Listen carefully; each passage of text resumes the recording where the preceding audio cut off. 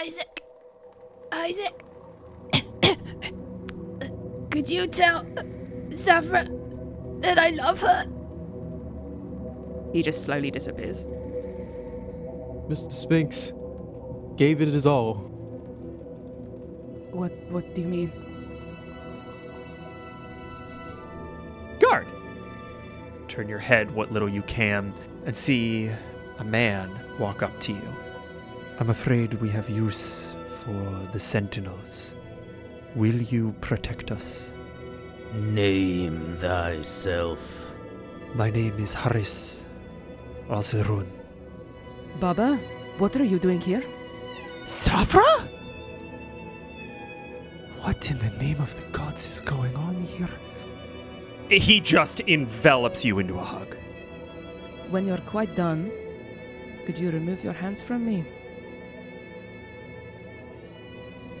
How is Harisa feeling, seeing her father for the first time in nearly 20 years?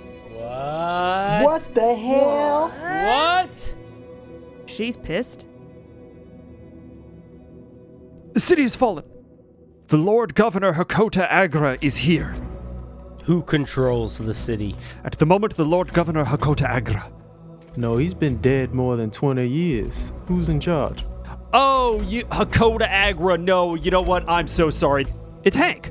Just to be clear, what you're saying is we're not going to be able to get any more resin. Ma warned me that might be the case. What's your mother's name? Gadarin.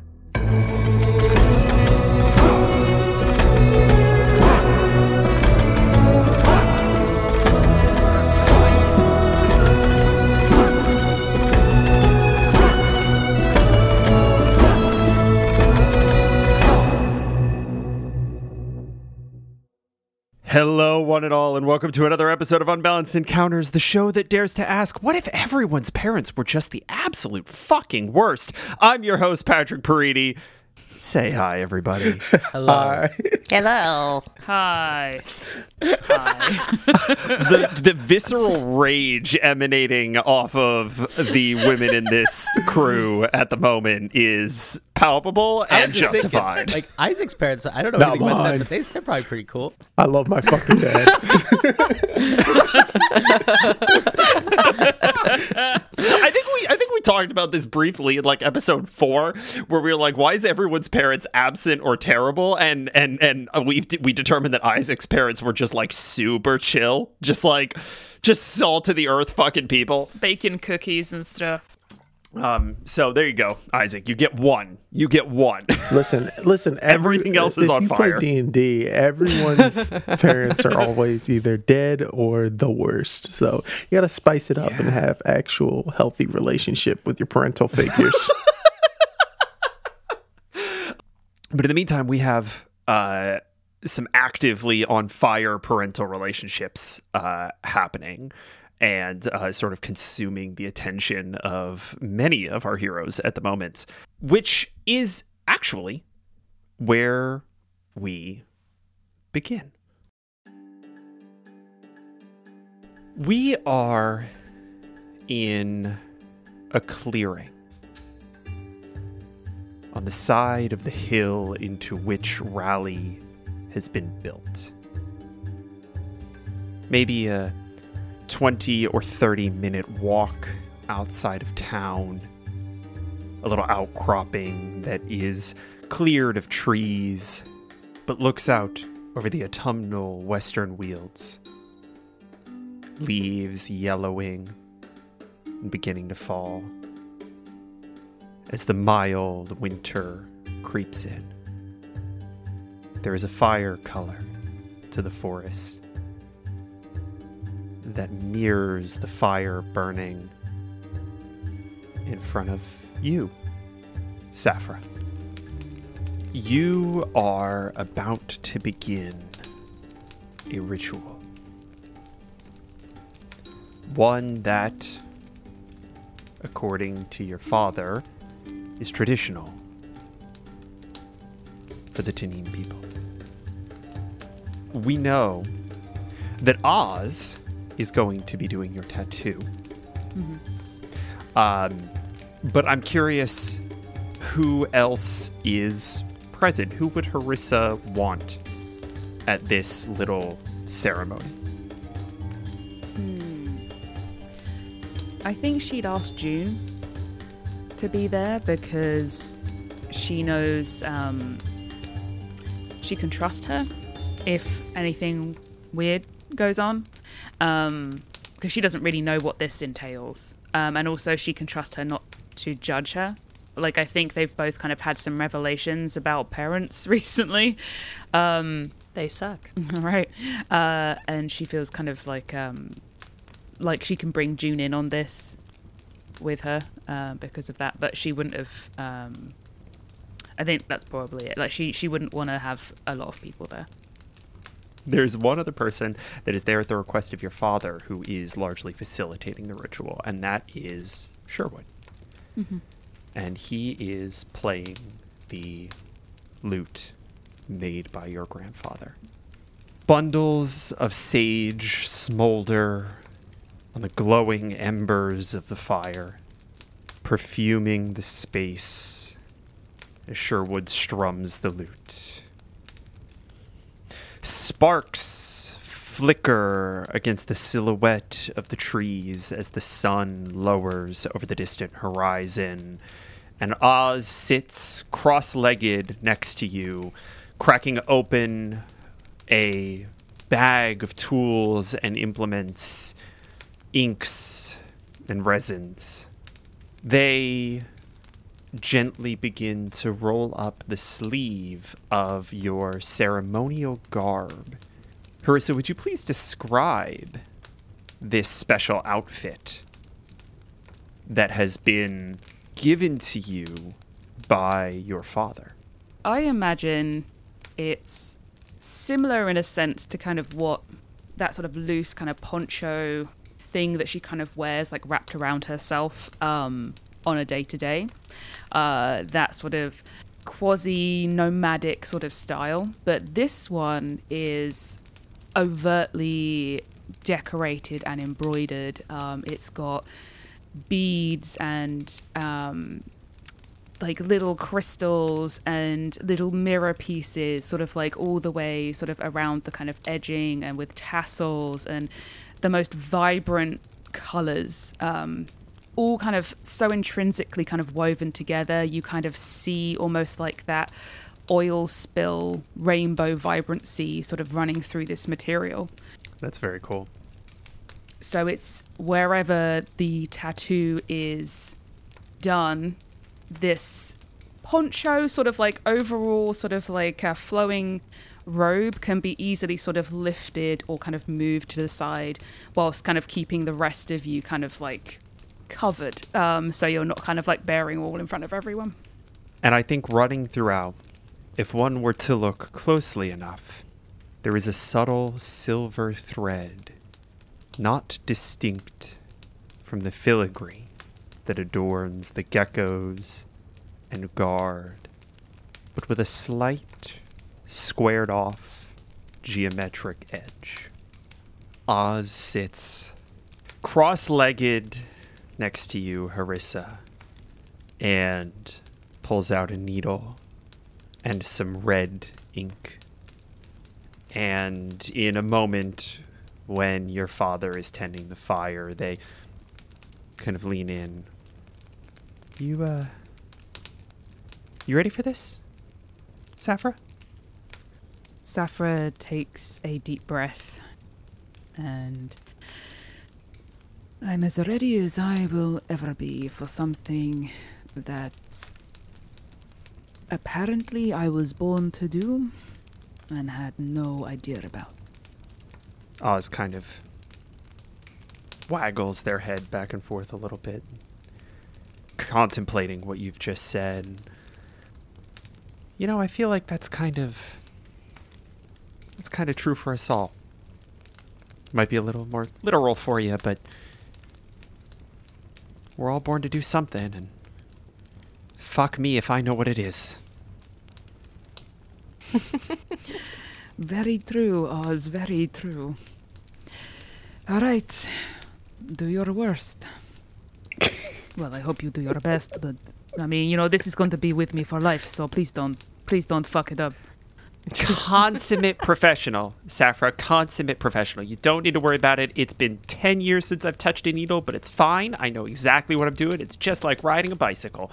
It occurs to me that you might not know what those are. Never mind. It'll be fine.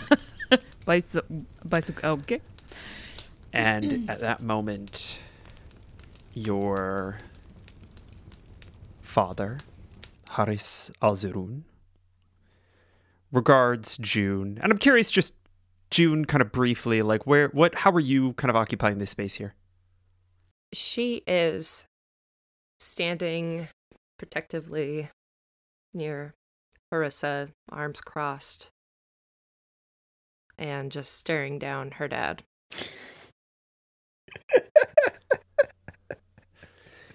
June, you notice something very different in Harris's countenance since you first met. When you first met, he was very much in the mood that, well, Harisa found him in, shocked and confident that he would be implicitly forgiven by his wayward daughter. You see in him a new, cautious deference to the importance of the new people in his daughter's life and the path that she's charted on her own. And we flash back. I wonder who. What a good question. You're actually probably wrong. We flash back to a moment in this past week as you all have returned to Rally and you've begun to settle into the routine of living alongside these Agravarian troops.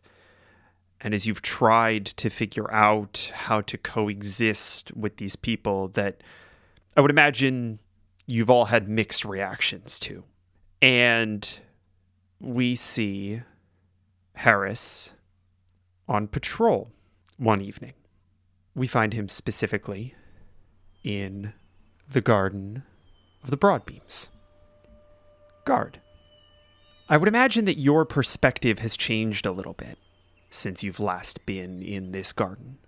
I also imagine that you'd still have an attachment to it. So I'm curious, what is Guard doing in this space now that Guard is not patrolling? Guard is not defending Rally in the way that he was.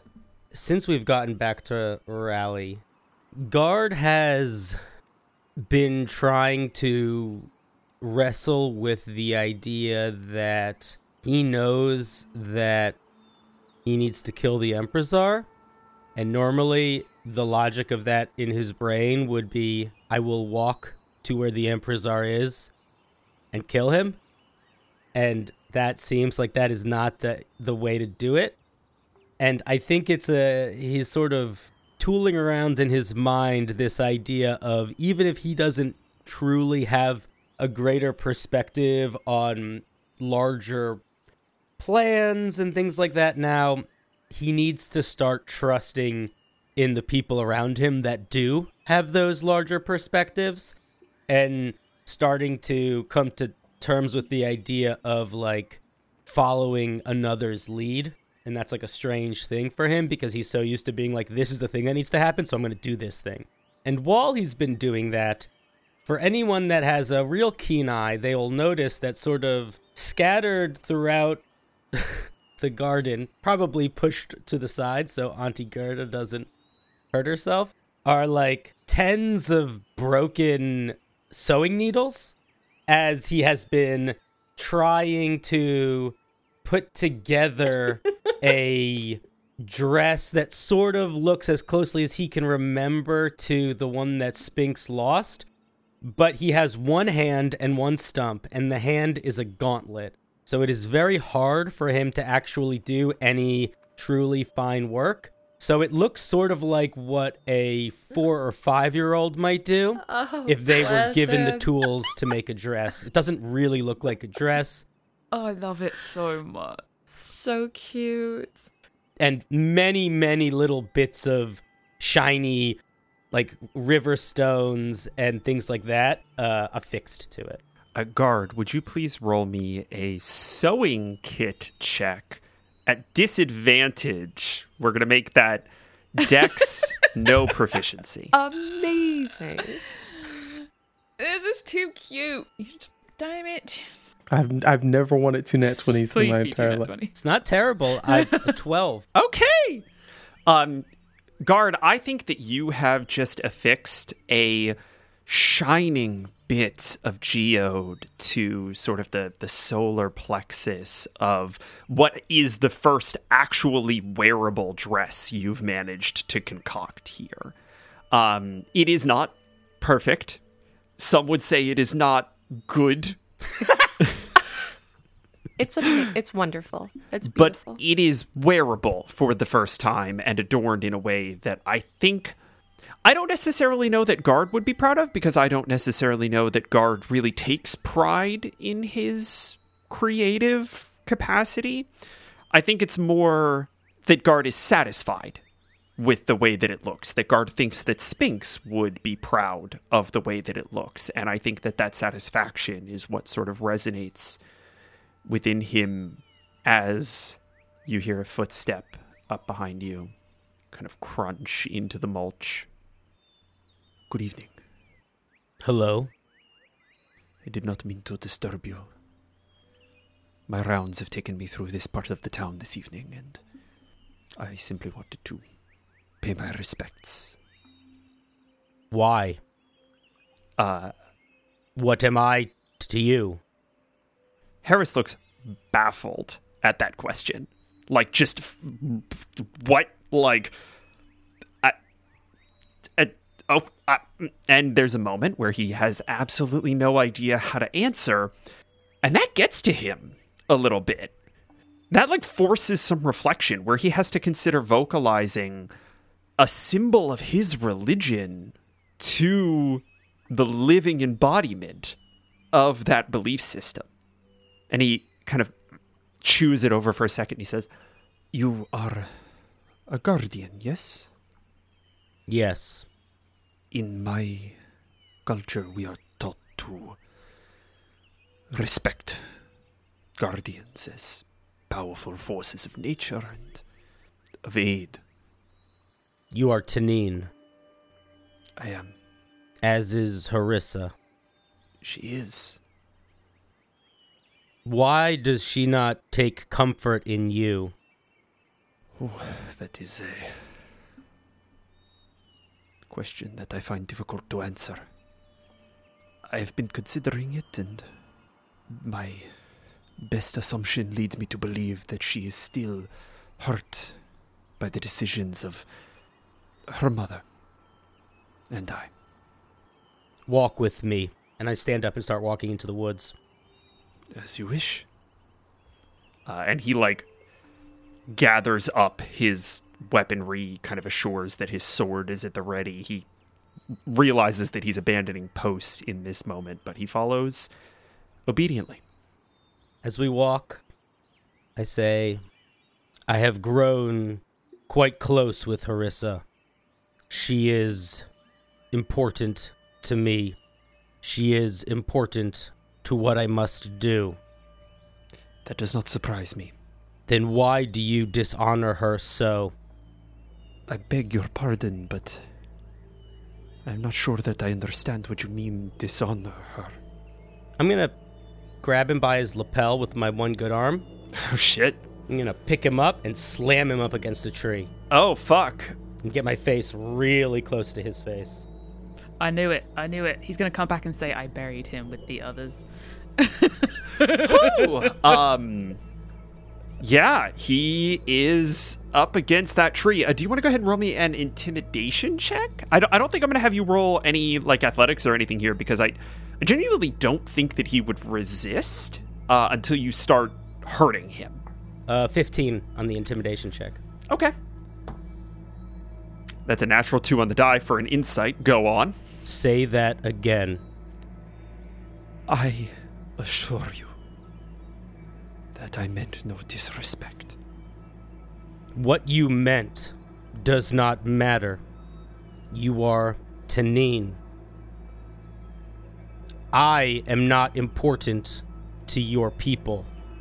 I do not deserve or need your respect. Your daughter deserves and needs your respect. If you do not find peace with her, she will not be fully capable. Fix this, or you are no Taniyn at all. He stands there, motionless, but for a slight tremble. And we flash back to the present.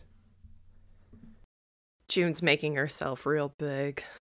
Puffing up the chest like... And Haris takes a knee in front of his daughter. Safra, there are many things that we need to discuss. There are many things that you do not understand. But your life here has shown me that there are things that you have learned that I do not understand. Harisa is sitting with her back as straight as possible, her head raised and chin sort of like high, and she's just looking down her nose at him. You are in Oz's light. He shifts slightly.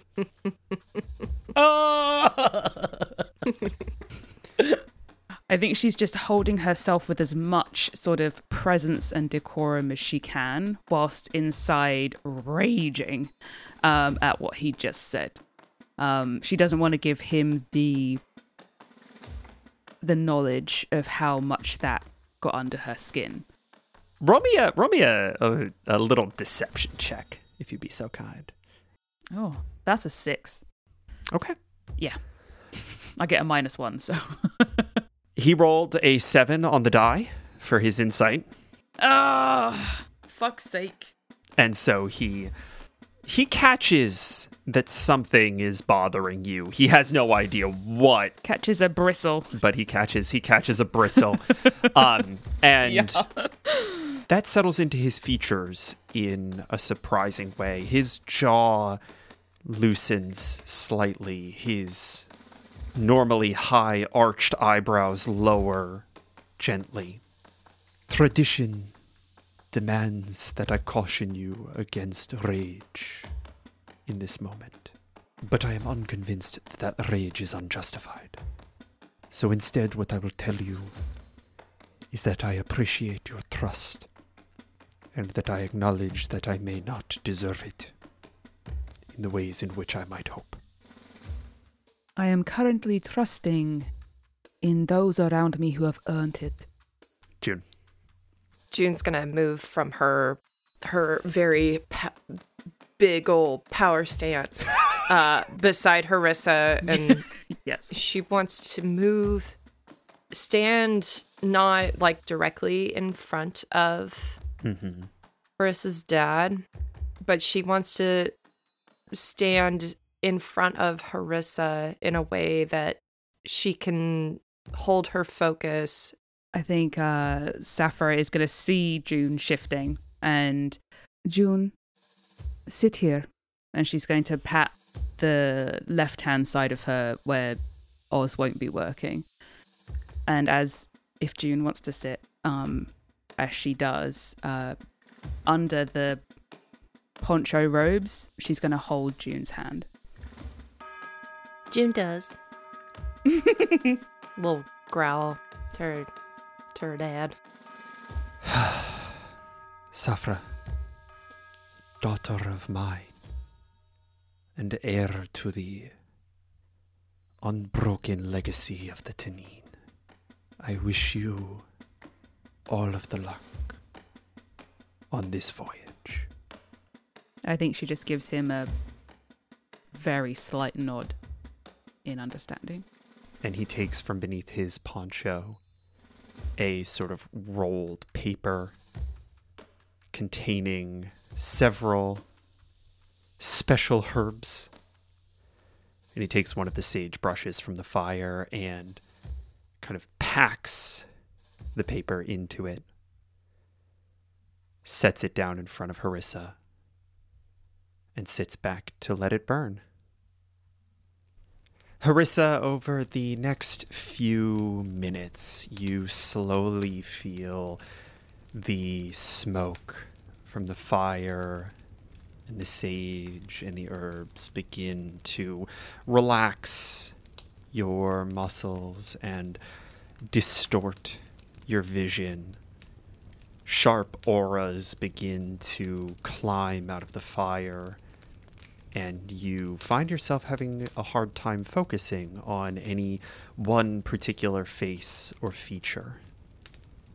And as you feel your arm fully relax for what I have to imagine is like the first time in a decade, you feel the gentle pinprick tap of a tattoo needle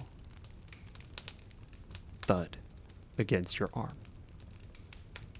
And before you can realize where this is going and what it might entail, you're alone. The trees begin to melt away, one at a time, back to the earth from where they came, until there's nothing left but the fire. You hear the hiss and the crackle of a log snap and tumble into the bed of coals. And then you see something weird. A kettle set down in the glowing embers.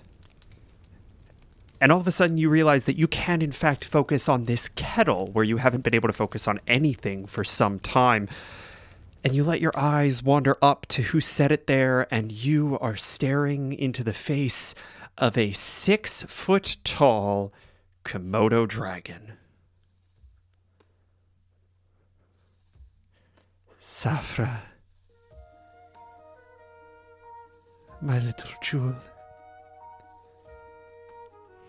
Gramirosa? I'm so proud of you. Well, I have literally been to hell and back, I suppose. That was, honestly, I heard about that, absolutely insane. I don't think in our 20 generations of familial history we've ever had anyone do that. It was pretty badass, I mean. But... You are alone, dear child. Yes. I lost Mr. Spinx. It is unfortunate that you had to do that.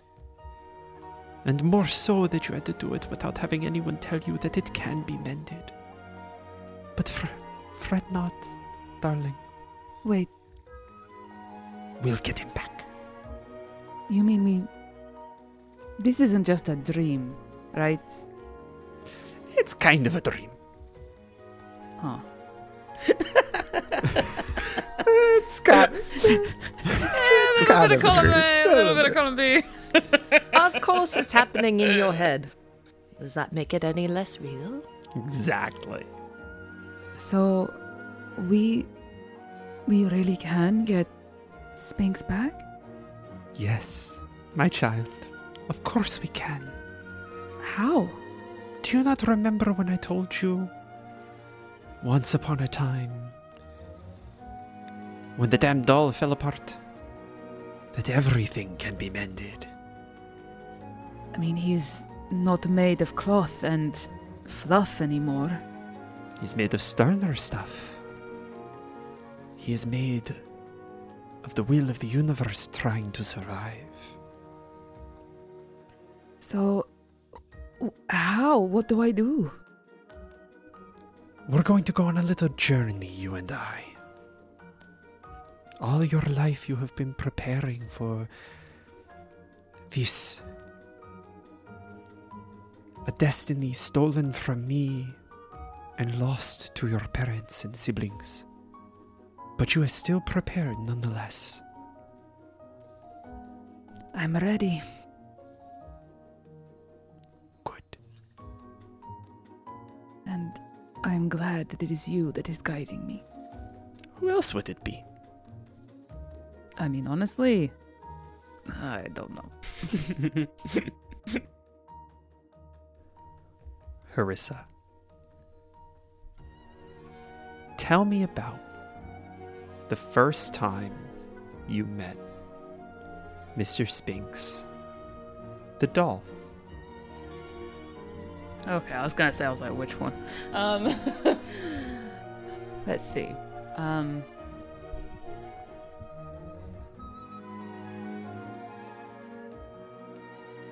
It was my birthday. And my brothers were being annoying, as usual. My mother and father had given me little things that, little girls need. Nothing particularly special, but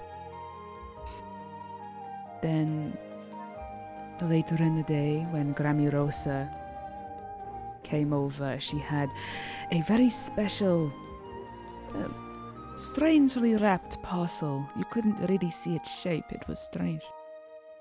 And tied around it was a golden bow, a ribbon, on red paper. And she found me in my room, being a little bit sad, and sat on my bed with me and handed over this present, and it filled my entire lap, and I was beyond excited. I think she giggled as I tore into the paper haphazardly, and I pulled out the cutest, strangest, ugliest thing I've ever seen. And because he was so strange looking, I loved him all the more. What is his name, my little jewel?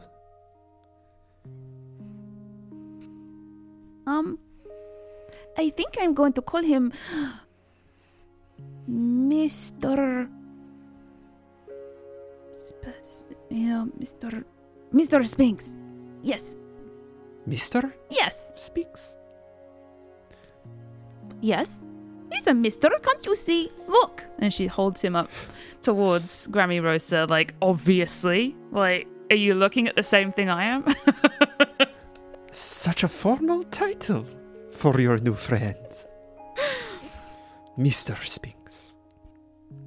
I mean, he's a respectable lizard, you know?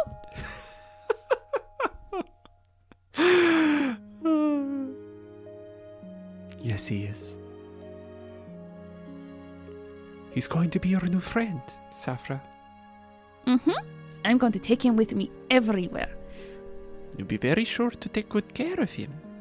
I will, I promise. And I will make him dresses, and he can wear the dresses, because I think it's cute. That would be very cute, yes. Now, if anything ever happens to Mr. Spinx, you be sure to find me. We'll make sure he's well taken care of. And one day, when you both grow big and strong, he will take care of you, too. Okay. And Harisa, you are kind of watching this almost a Christmas Carol style at an invisible distance. With the ghost of Christmas past. Well, with the ghost of Lizards past, I guess. Yeah. And the Komodo dragon says, This was your first trial.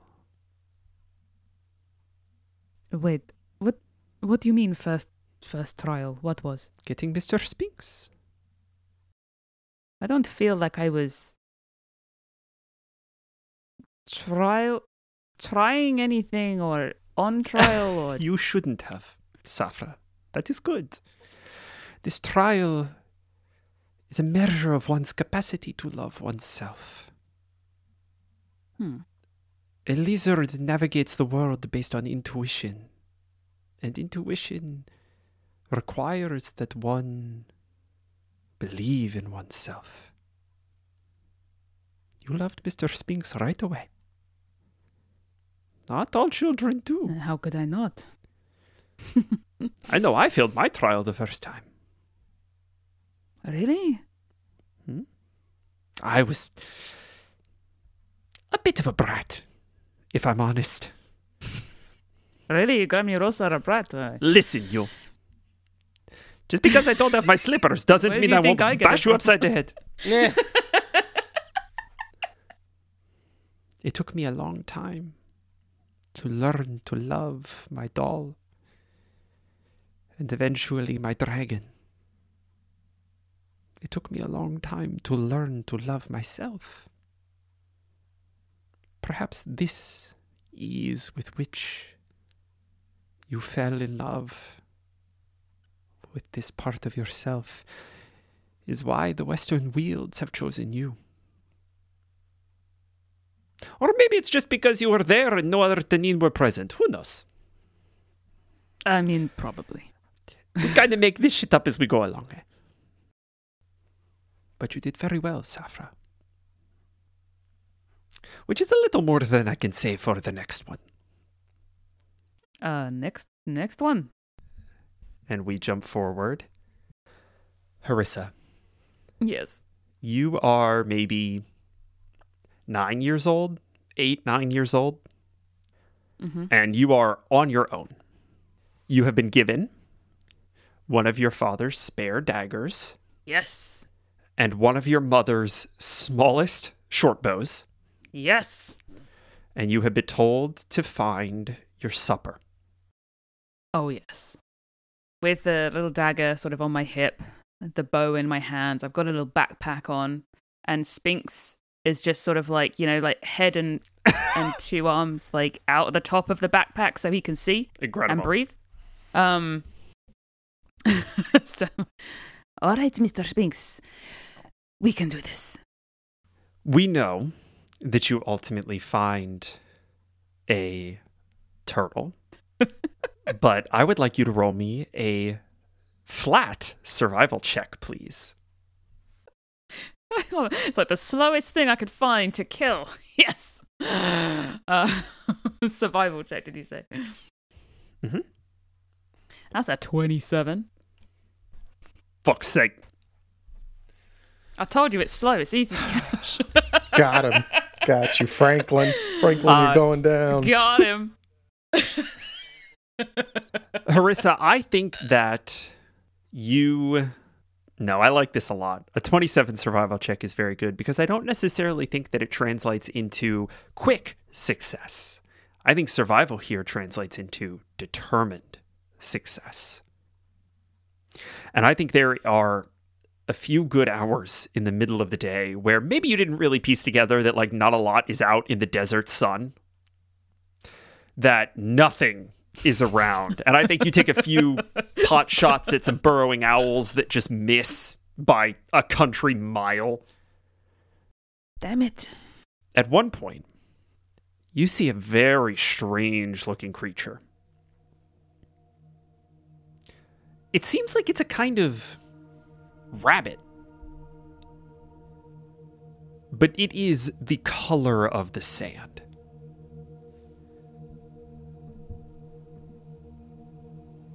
And it shimmers a little bit when it moves. Every time it lands on the sand kind of rolls as if water had been kind of washing over it.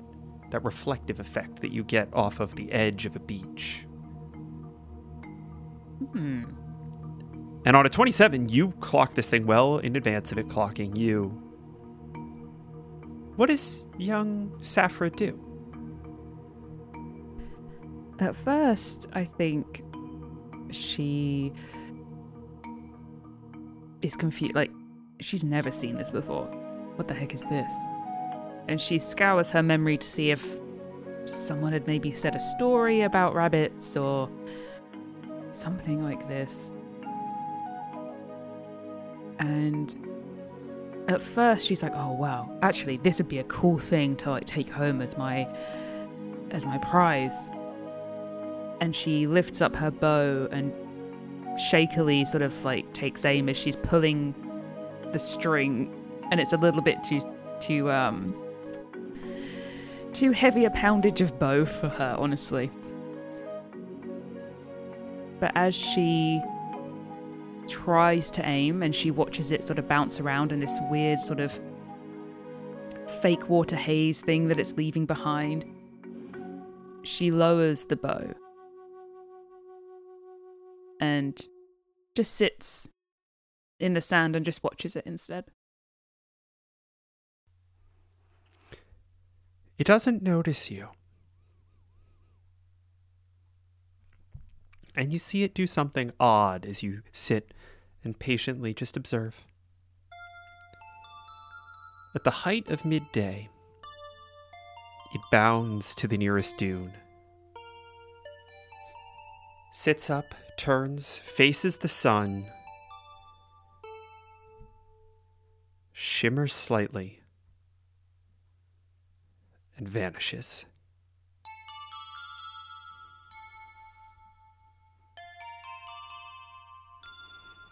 Safra's gonna rub her eyes and just kind of blink a bit and head over to where she last saw it, and just sort of look around in the sand to see if it maybe burrowed really quick or something.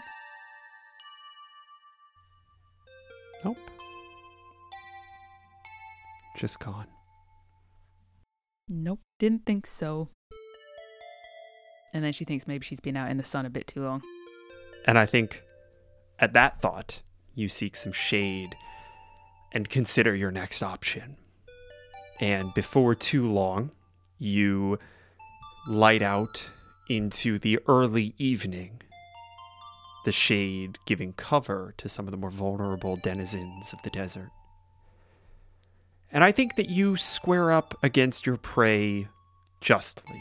I think that there is an element of mercy that is present in all of your considerations, and at some point you find what looks to be a good trophy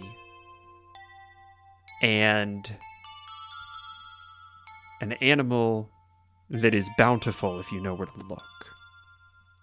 You find a desert tortoise, and you say the ritual refrains given to you by your grandmother and your parents, thanking the life that you're about to take. Pull back your bow.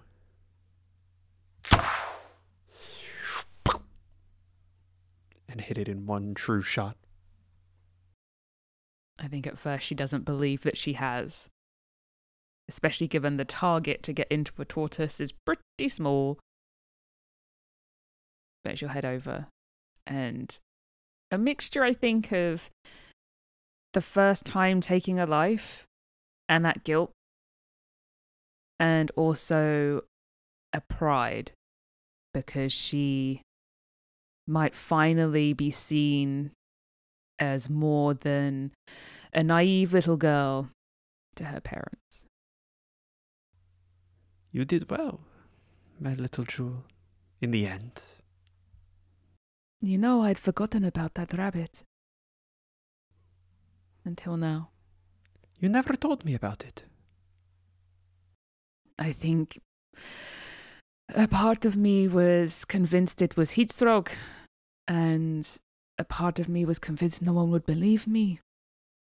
And then it was just overshadowed by the tortoise. It is a curious creature. I've never seen anything quite like it. I think I have. although gecko-shaped in the western wields. Whatever happened to the shell, Safra? Do you still have it? Well, that is a long story. I had to give it to a mushroom to steal a berry, to stop a rampaging god, but, a chain of events, butterfly effect, that sort of thing. Afterlife shenanigans, huh? Yes. See if you can get it back. See if I can hunt down the mushroom. The Komodo dragon sort of gives you a little shrug. You never know when these sorts of things might come in useful. Safra's going to frown a little bit at that and just wonder of the significance now of this object that she has traded away. All of your trials are significant, Safra. And in the end, you have done well with them all. And we see a quick flash of Safra learning how to shoot a bow. Of Granny Rosa demanding that Safra tell her the stories that she had been raised on. Of Safra out in the wilderness, camping and hiking, teaching the other children what berries are safe to eat, what water is safe to drink. And although never explained, we see glimmers of her parents drumming into her the capacity to lead. We arrive at a moment in between memories, and the Komodo dragon turns to you and says, Safra, you do not ever need to forgive your parents. They did not make all of the right decisions. And in fact, in hindsight, they made several really stupid ones. You could say that again, yes. I would encourage you to find within yourself the understanding that they were very afraid. And they still are. Of what? What are they afraid of? What were they afraid of? Me? No, Safra, of course not. And we jump out to the clearing. And Haris kind of turns to June and says, how do you think she's doing? Well, if I know Harisa, she's doing fucking fantastic. She is exceptional. She always has been. Of course she is. You know, Isaac has told me a little bit of how this place came to be. And he has told me a little bit of the flight of your parents from Agrava. Uh-huh. Thank you for being Safra's friend. There are not many who understand what it is like to be pursued. Harisa and I, we didn't become friends because we were both running from something. Certainly that would have been a factor. No. Common experience. No. I mean, I care for Harisa because I respect the hell out of her. She saved my life several times. Several times. You just hear Oz say, several times. We got to know each other and respect each other and learn from each other. We didn't come together just to run together. It was very natural. And I couldn't ask for a better group of friends. So sure, my parents and Isaac, you know, they went through some shit. Sounds like y'all went through some shit, but Harisa is more to me than her past. She's someone I can rely on. And we jump back. You know what I think Guard and Isaac have been up to? They've been playing bocce ball, I think. Yes! Yes! Incredible. But with, like, giant acorns. Amazing. No, it's the training balls. It's the training balls. They're just Isaac's bocce balls. See, God, all it takes is the flick of training the balls. wrist. Amazing. The flick of Oh my the, God. Shit. Okay, hold on. The flick of the wrist. Damn it. Isaac, please roll me an athletics check. Oh, God. I love the idea of Guard being the player that throws the little white ball as far away as possible. 16. Yeah, I mean, on a 16, you actually don't do too badly. Like, your joints are getting a little stiff. You're maybe not quite as accurate as you once were, but, like, it's a pretty good play. It's not bad. We are going to jump back to Harisa. No, please. And Harisa, you are moving into the final memory, the final trial that Granny Rosa wants to show you. I'm ready. And you find yourself in a space that is, at first, completely unfamiliar. And then it settles in and you realize you hadn't really thought about this in decades. It was such a blip in the blur of your very active childhood that it just got lost, a little untethered from any meaningful anchor. You are out in the desert with your mother, and you've been hiking with her for probably about 2 days. You all have been kind of out camping and hiking, and maybe she had some pretense for the trip that had something to do with finding food or water or something necessary for the town. You don't remember, and it doesn't come up here. It's early in the morning, maybe 5, 6 a.m., just the crest of dawn. Come on, Safra. Try to keep up. I'm keeping up. I'm right here. We're almost there.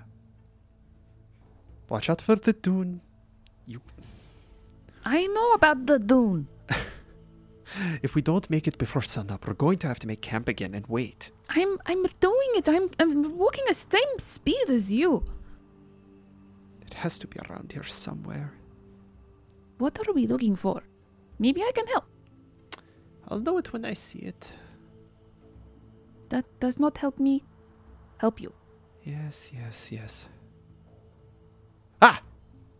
There it is. Yes, wonderful. Over here. And she just jogs at like a full adult pace, kind of off toward a sandbank. Safra, like, running to keep up. I can't. Wait for me. I'm coming. And when you arrive, she kind of brushes away some of the sand, and there is a staircase. Whoa. You ready? Of course I'm ready. I was born ready. I'm ready. Where are we going? What's the staircase? Where does it go? Principal Safra, do you have your torch? And she swings her backpack around, which, of course, has Mr. Spinx sticking out the top, and pulls out her torch, puts her backpack back on. Of course I have my torch. And you have your knife. And she pats her side just to make sure. Of course I have my knife. And she sort of flicks her wrist, and a fire ignites on the end of the torch. And she holds it over to yours to light. Hold up my torch. After you. Safra is going to be a little bit like, why the fuck am I going first? Okay.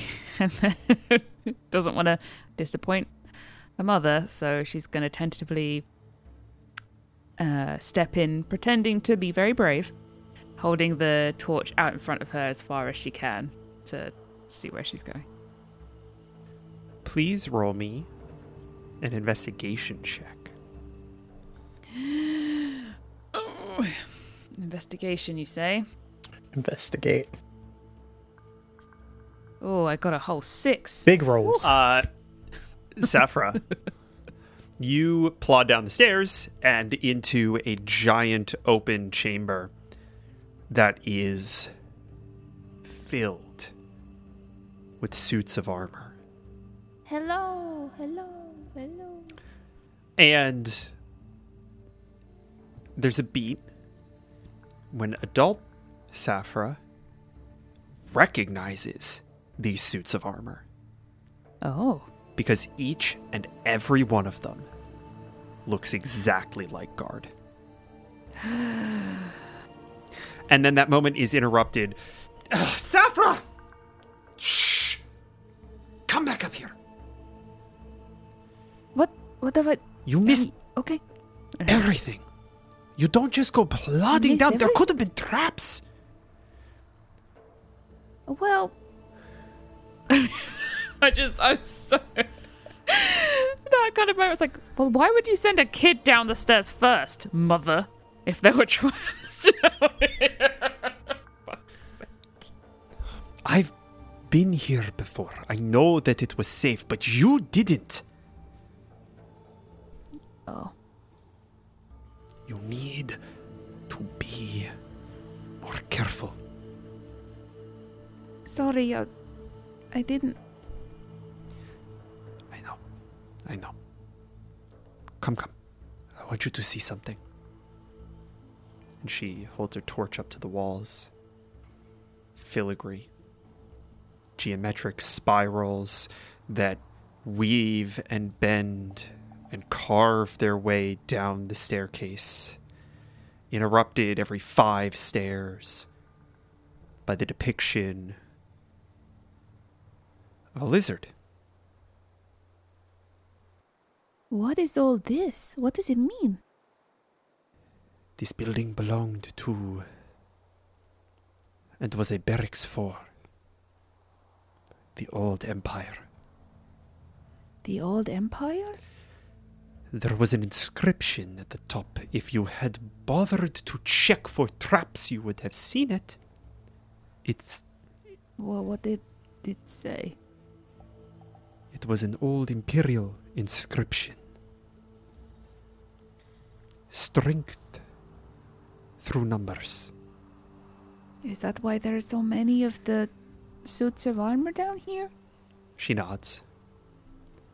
You see, the old empire, they had attained a level of mastery over the arcane arts that is lost to many of us today. Like magic? Yes, Safra, like magic. Whoa. Are these magic spells? And she's gonna sort of touch the inscriptions on the wall. Safra, I need you to roll me a dex saving throw. Fucking always trying to die. That's it. Wants to That's die. our ranger. That's our ranger. Yeah. Listen, I'm like 6. 14 is what I rolled. Okay, this was a DC 13 save. For a 6-year-old, you monster. Right? It's like, let's just kill her in the past. It's fine. You see the filigree pulse a vibrant orange and then fade, and your mother grabs your hand and wrenches it off the wall. Ow! Safra, you have to be more careful. How was I supposed to know that a wall was dangerous? If you do not know what it is dangerous. Well, it looked like a wall, and walls aren't normally dangerous. Well, walls aren't normally imbued with runic magic. You were asking the question as you touched the wall. Maybe wait for an answer next time. This is a powerful place. And I weighed heavily bringing you here. But I thought you should know where magic comes from. So it comes from places like this? No, Safra. It comes from the lizards. Safra moves her torch to where there is one on the stairs. Now reticent to touch the thing or get too close. Your torch passes over a 5-foot-tall geometric sculpture of a frilled lizard with ruby eyes. Oh, hey, Mr. Spinx, it looks like you.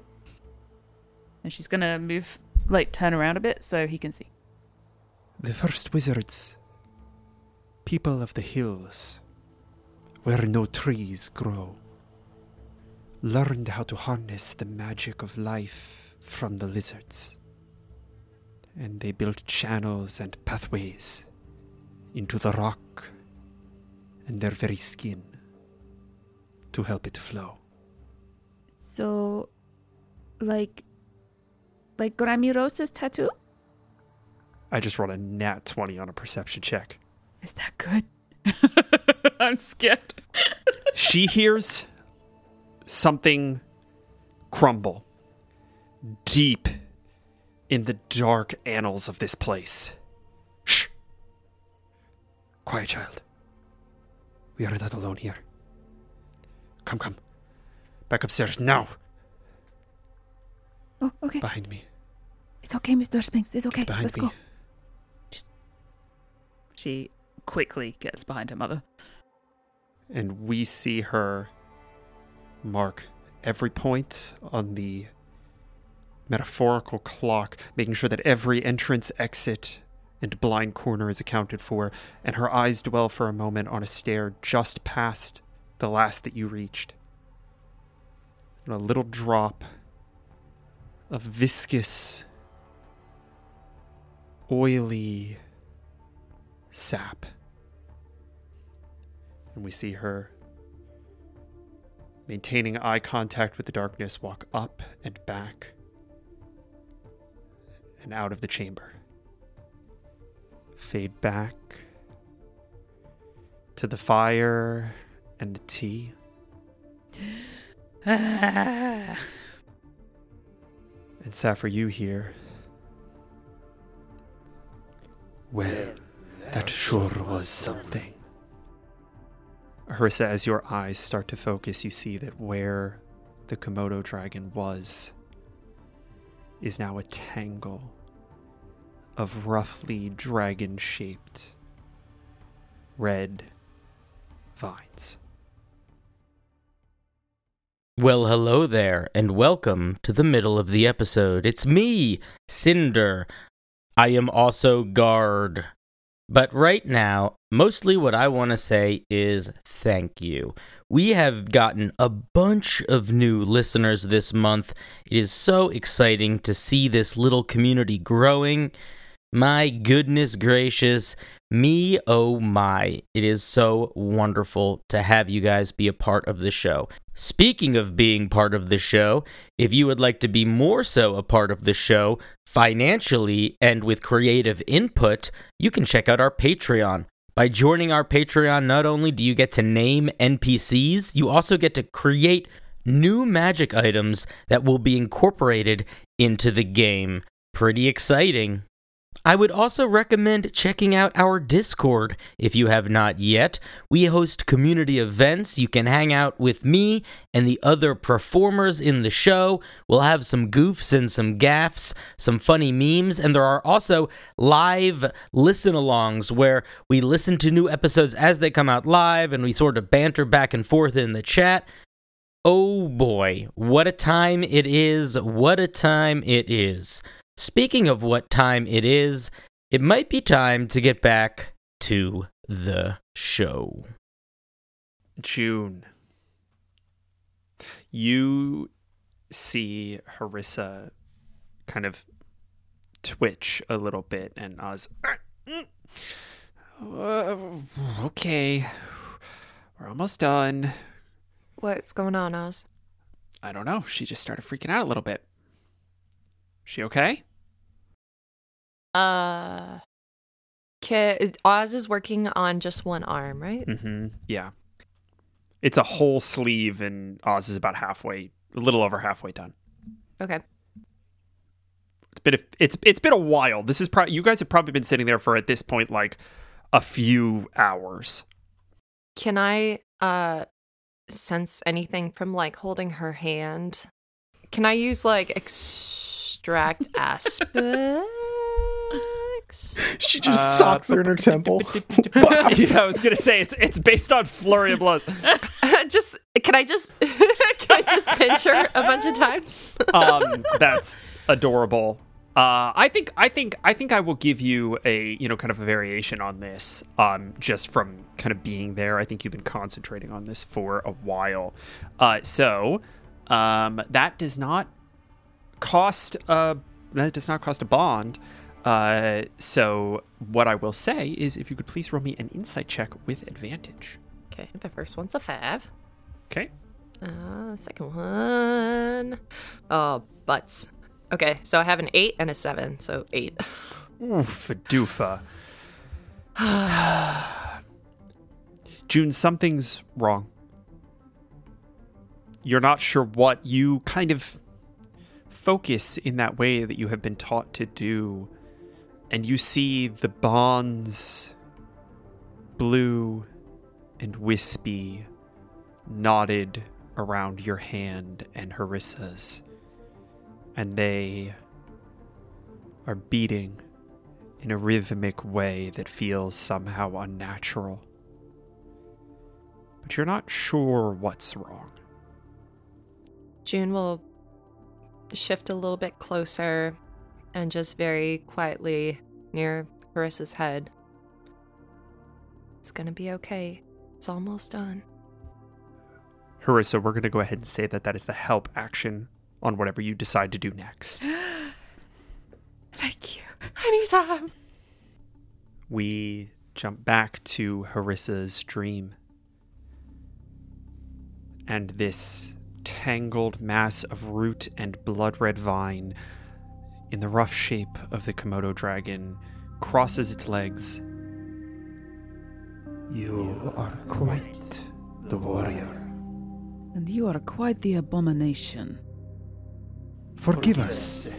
We do not believe we have been properly introduced. Who are you? What are you? Go ahead and roll me an intimidation check, if you'd be so kind. And you can use the help action here, or I'll let you hold it for something a little bit more substantial if you want. Intimidate a god for us, please. Thank you. Let's see how well it goes. All right, I will do my best. Have I got a -1? Nat 20, baby. Hey! Let's go. The Komodo vine mass kind of slithering over itself sits up a little bit more straight. Is there an order in which you'd like us to answer those questions? I suppose it depends what you consider yourself to be. We are the reclaiming force of the Western Wheels. What does that mean?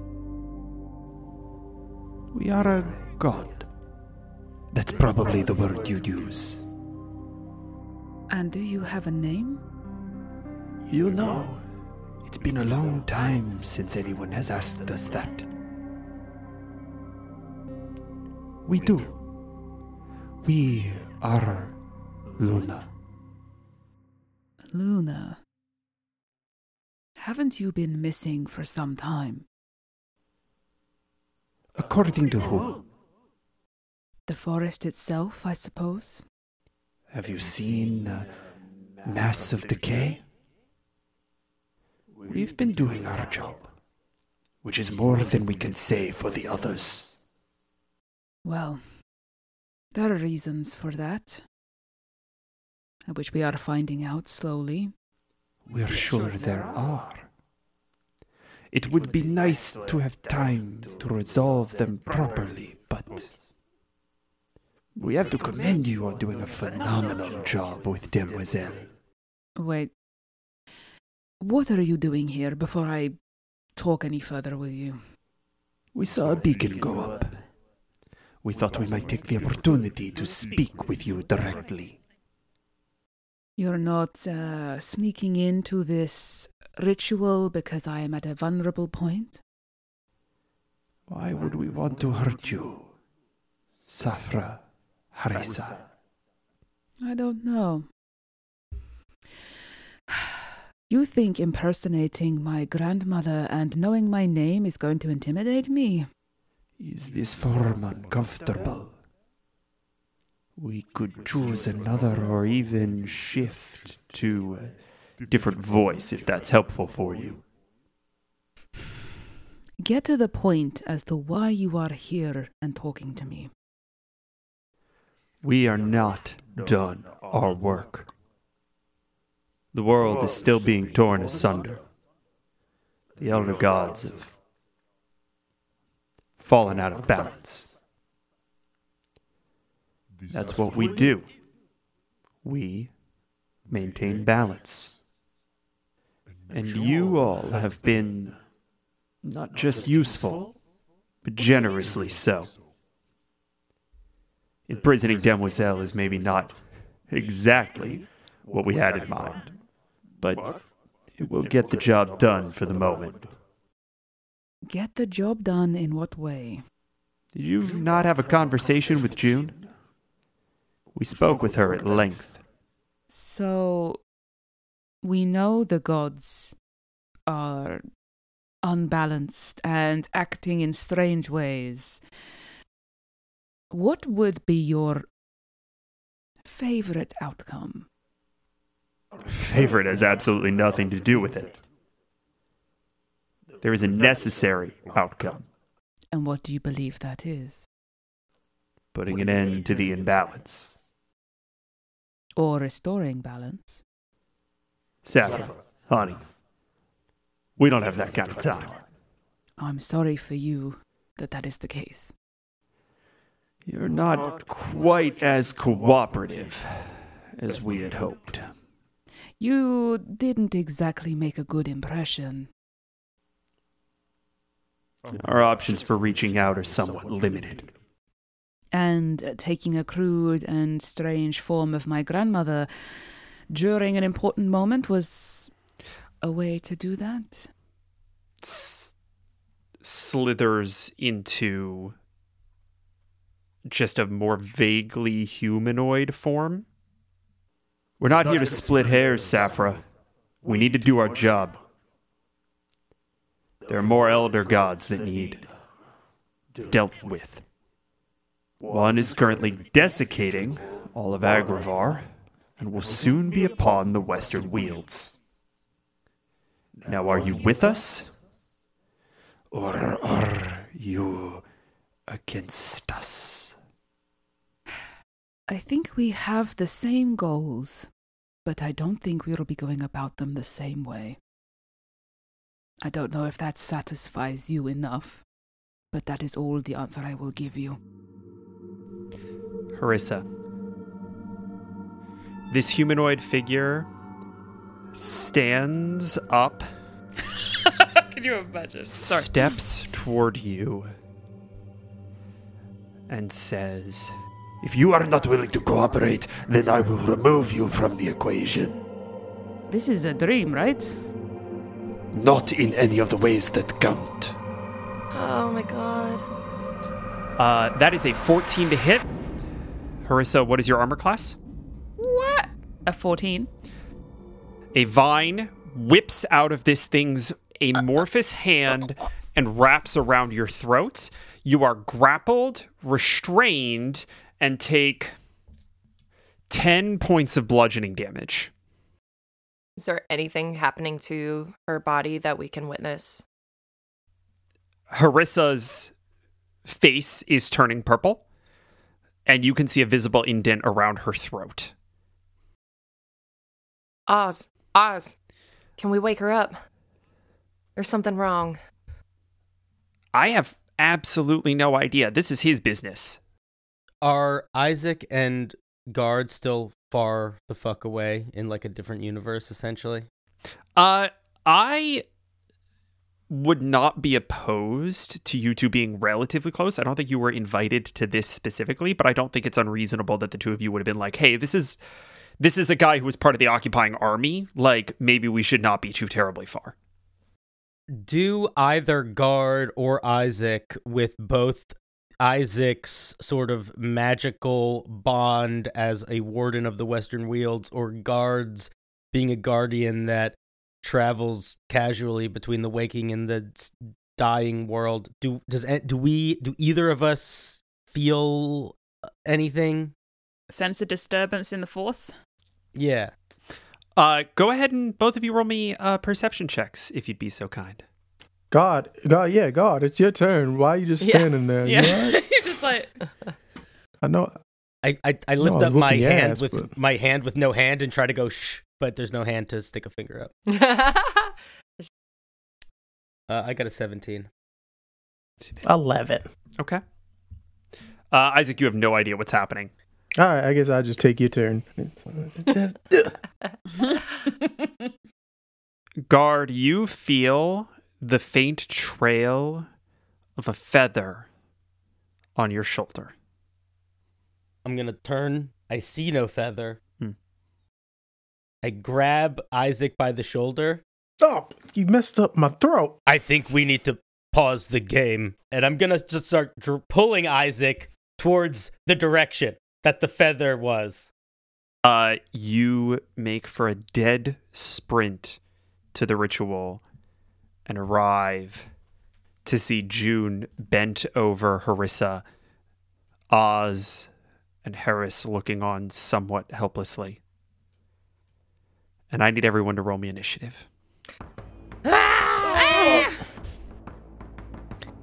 I'm going to punch a ghost. God. 5. Yes, 12. Hey, 12. Natural 20. Natural 20. Damn, guard. Guard's so excited to beat up Harissa. Harissa, wake up! It's like vacuuming. Wake up, Harissa. Guard, you are the first to arrive at the scene, and you see Safra seated, strangled, dying. You see June hovering, trying to make sense of what's happening. Haris a beat away, panicking, trying to move through that fear. And Oz doing their damnedest to get the last few bits of ink onto a full sleeve tattoo. Harissa, would you please describe this tattoo? Starting at the shoulder in various kind of like hues of red, this tail morphing into body, kind of encircling the arm and kind of twisting round, and it's in the style of that sort of like squared off sort of Aztec Mayan sort of like sky serpent sort of like imagery as it kind of like goes down her arm, and at the near the wrist is sort of like the head with the frill and sort of like a few flames coming out onto her hand. Guard is going to walk up, see Harissa choking, see June like clawing at something at Harissa's neck that isn't there. He's gonna go down to his knees, put his hand on Harissa's back for a second, and then he's gonna see the tattoo on her arm. He's gonna lift his hand from her back, and he is going to grab the underside of her arm where Oz is finishing the tattoo on the top. He's going to look at Oz and then down to the tattoo. You've rested enough. She needs you. We need you. Isaac, you see Guard kneel and begin to whisper into Harissa's new tattoo.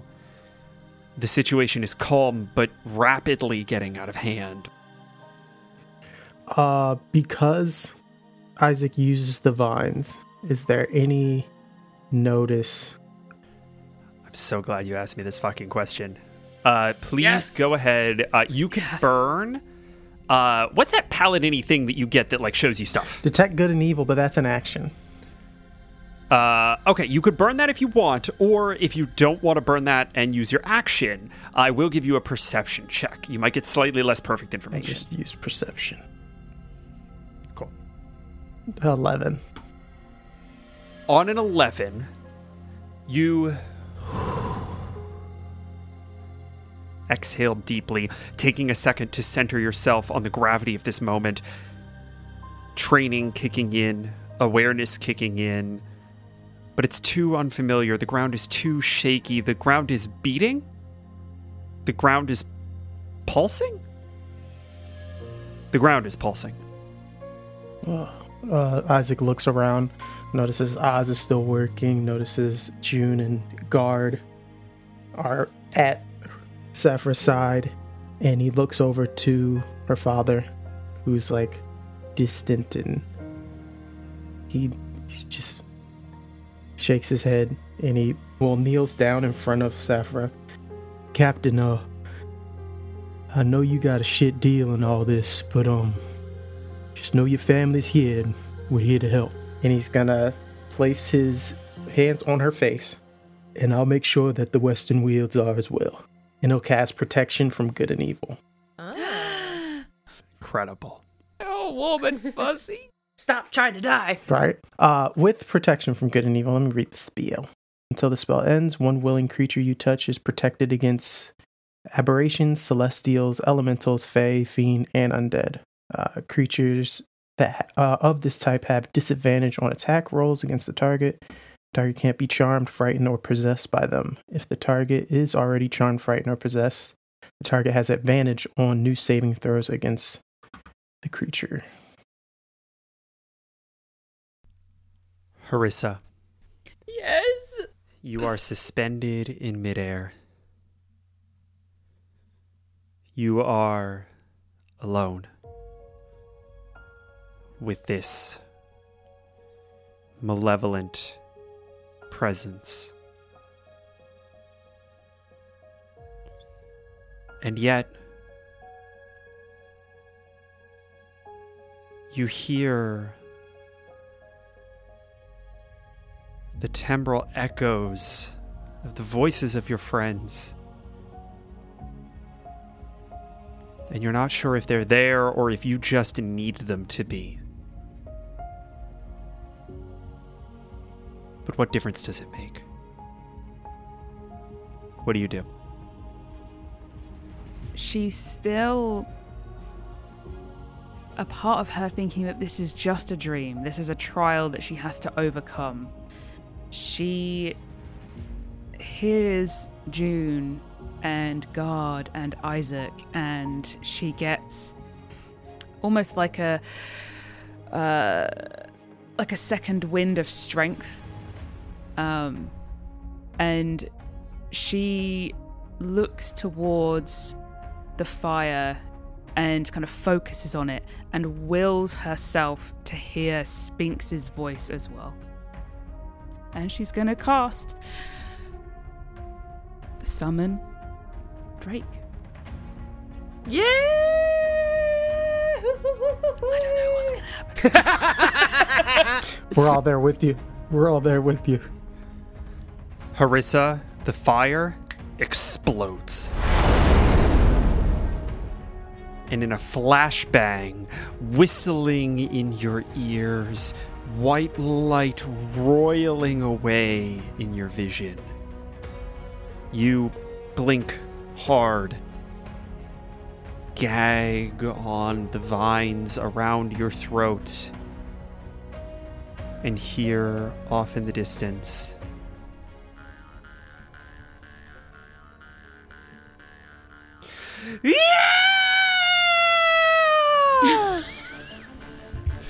as Mr. Spinx inexplicably swings in on a rope, emanating from fucking nowhere, dressed in the tatters of the dress designed for him by Mama Maybell.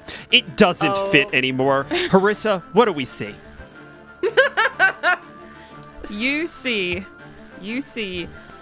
instead of the 2 foot sitting on your shoulder type frilled lizard, you see a 4 foot Growth spurt. Spinx swinging on in with tiny wee little cherub wings just fluttering. Oh my gosh. Not actually doing anything, but fluttering in the wind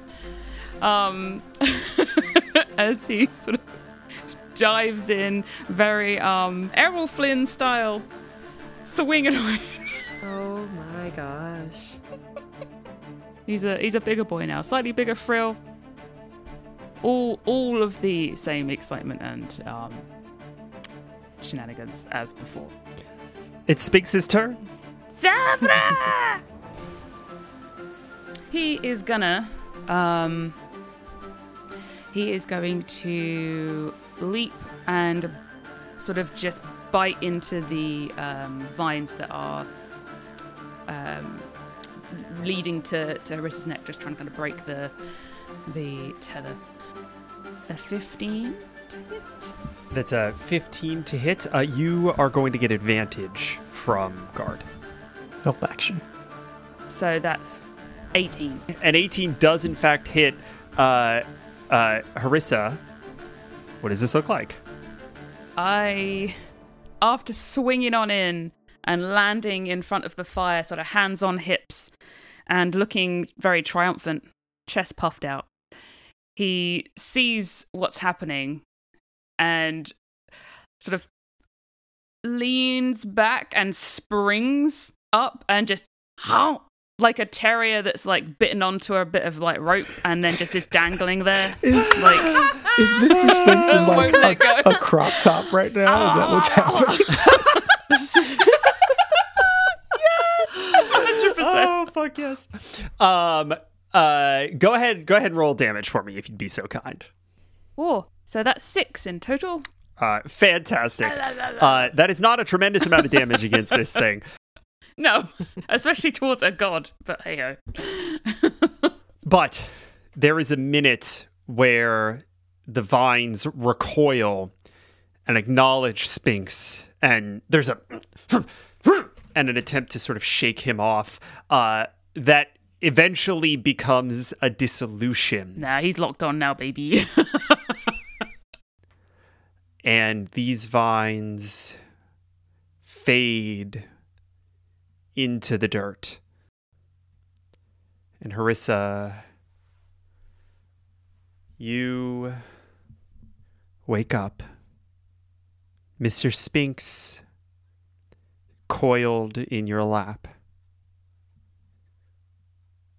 You got him back. When you say coiled in my lap, like a giant fucking Labrador. A fucking mastiff coiled in your Yeah, you know how it goes. Just plonked. Do we see this? All of you see Harissa raise her head as Oz pulls back the needle for the last time. And Spinx is there. What? Oz, you did it. I don't know if I want to get a tattoo anymore. Yeah, that was hectic. That was a lot. Dragon Tamer Oz. No, this was all her. Is that Mr. Spinx? Hello. Did you miss me? And June will her arms out. I think after a quick sort of like hug and nuzzle on Safra, he's gonna just leap again like an oversized dog into June and probably knock her down. Hello, I missed you. I thought you were dead. Oh my god. I mean, so did I. I was confused, but I'm back now. Isaac is gonna grab him by the back of the neck, the little the scruff of his neck. Now, Mr. Spinx, what are you choking Safra for? What's going on? You're a lot bigger. Hey, don't touch the goods. Hey, listen, I'm bigger now. I'm big. I can almost look you in the eye. All right. Oh, okay. All right. He sets him down. It's 4 feet. Yeah, look me in the eye, right? Thank you. And he's just gonna dust off what's left of the dress, like. No, I stopped something else from strangling Harissa. Thank you very much. Oh. Yes, that was June, do you know anything about I don't even know what, a blood tree thing? Blood tree? Yeah.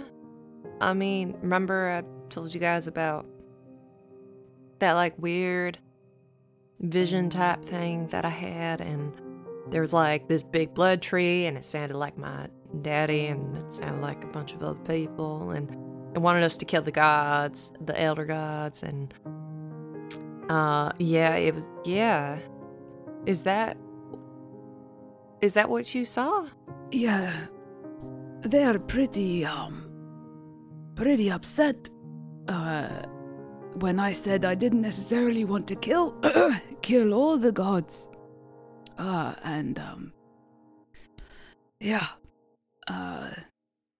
They really want them dead. Oh, and apparently they are Luna. What? So hold on.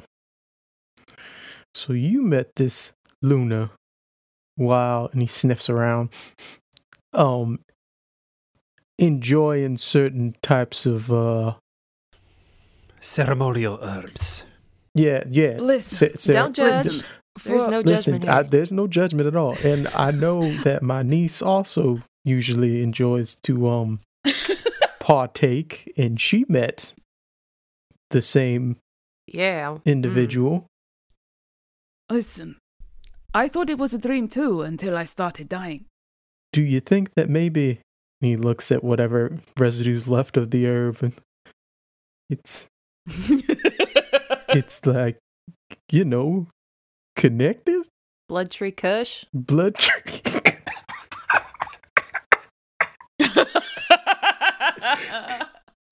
Want a little bit of red vine? This is what y'all do? Yeah. Yeah. With all due respect, ex-drummer, my daughter nearly died. Yeah, and you did absolutely nothing. So anyways, guys, I need y'all to focus and make sure that when we are partaking in such things, we give each other a little bit of warning next time. I mean, I certainly think we need to be more careful in future, yes. They are not happy either way. Why are they coming at us? Apparently, we aren't doing things quickly enough, and they want these gods dead. They don't want us to just appease them. That's upper management for you. Always just We're like 4 people. We're 4 like randos.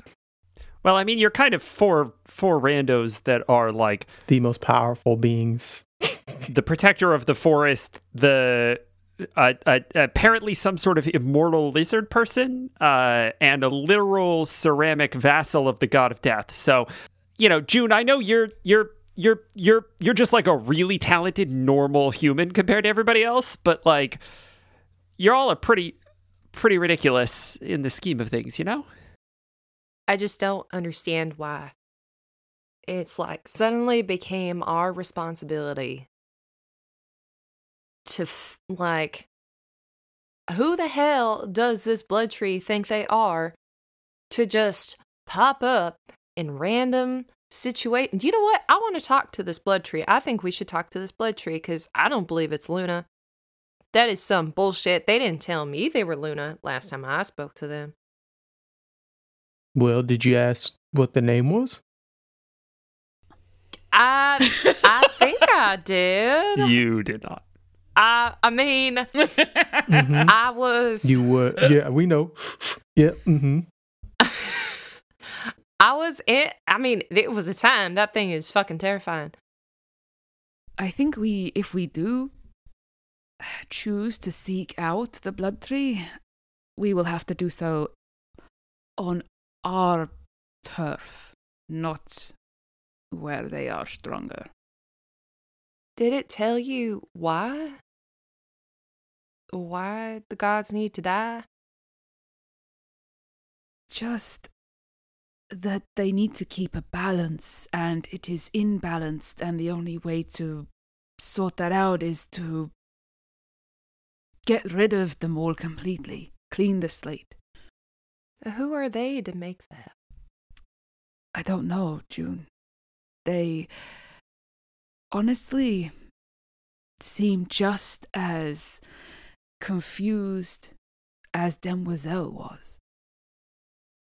I mean, they might have a point. There's some weird stuff happening. Like, remember when we lost guard on the way back here? And I went to go look for him and I ran up a tree. There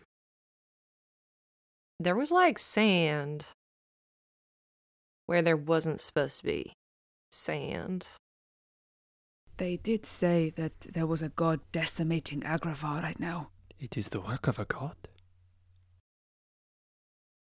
Apparently.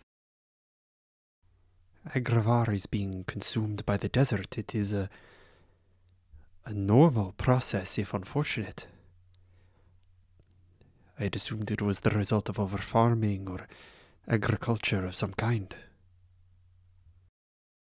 Well, either way, I think we need to head to Agravar. And some of us have more reasons than others to be there too. And she's going to look at June. Yep, and Yeah.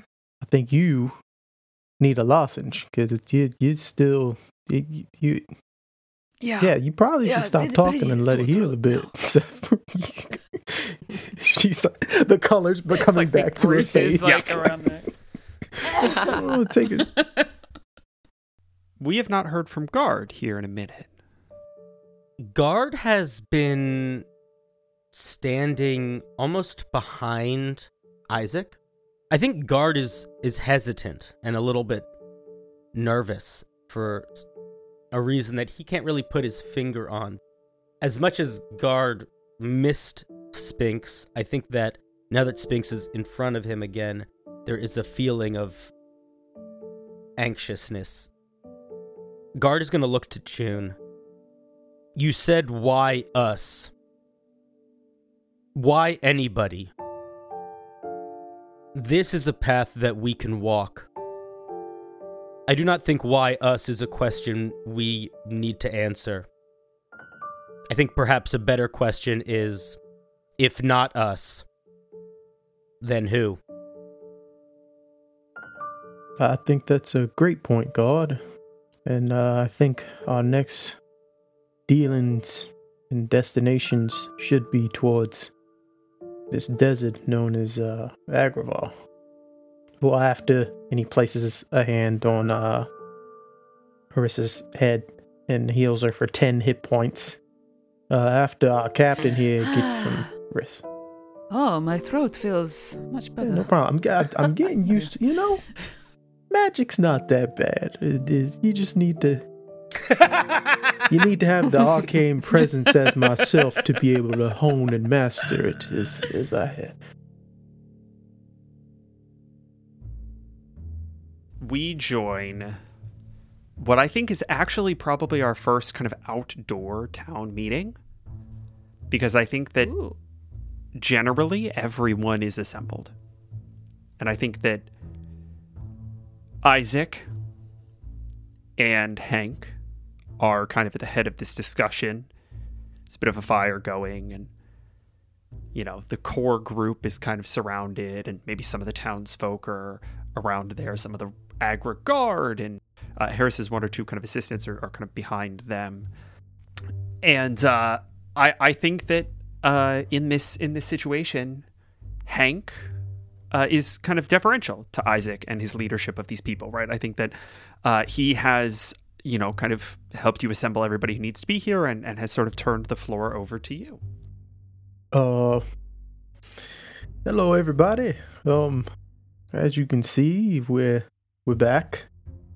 It has been a while since we've been here, but we, as soon as we got back, and as you can see, some things have changed, and he points to CJ, who I'm assuming has taken over the new kids climbing on elemental Oh yeah, now that it's no longer Guard, now the Guard is all sharp surfaces and blood tears. So, yeah.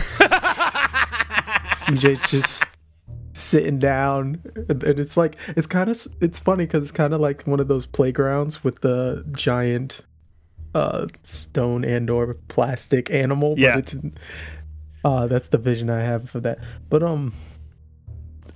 we will be heading back with our allies, and he points to Hank, to try and sort out another issue in our world that, if we do not fix, will eventually come and become an issue for Rally itself. And just know that we do this to protect Rally. The floor is open to anyone who has questions, and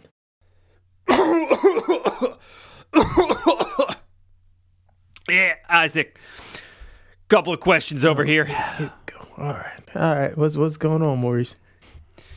Yeah, I got 3 questions in order of importance. First, number 1, who is we? Who's going to Agravar?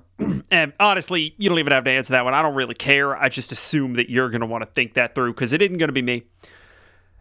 Question number 2. I'm going to get all my questions out first, if you don't mind. Question number 2 is what the hell are you doing about provisions? Because these damn Agravarians done ate up everything we got left and interrupted our sale to the Empressar, so we're out of... Yeah, damn near about everything, according to Benny. Question number 3. The hell is Scrumpy gonna take back over this fucking pig pen? I don't know, Maurice. That for your last question, I think you're doing a wonderful job, and I feel as though, if anything, it's a promotion for you. I wouldn't. He is chewing gravel at that, but has nothing to say because you guys have stopped running a mill. To answer the first one, it will be the same party as before. Myself, the captain, God, and Juniper. And then for provisions, I would assume in this journey that we'll be taking, our wonderful governor would be able to provide some sort of transit between us when it came to supplies. Go ahead and roll me a persuasion check, if you'd be so kind. Oh, can I phrase it differently then? Yeah. I wouldn't see it as a difficult task for such a wonderful and intelligent governor such as yourself. June's eyes are going through the back of her head. Absolutely asinine. Please roll me a persuasion check with advantage. That was a nat 1 and a 7, so 13. Yeah, of course, Isaac. I'm sure we're going to be able to figure something out. You know, we leave them undead to the functionaries. They'll figure out how to get you guys the things that you need. It's way more important to have you all aligned with us in the fight against the Empressar and whatever other business you guys have going on. We're sure we'll be able to support you. I'm sure. Not a problem. Of course, with the Archmage Scrumpy doing so much to help weaponize the Agravarians, you know what? Maurice is just grumbling to himself. And you see Scrumpy is sitting kind of on a log alongside Benny. Actually, between Benny and Big Paul. He hasn't raised his head. Not once. What is your thoughts on this, Scrumpy?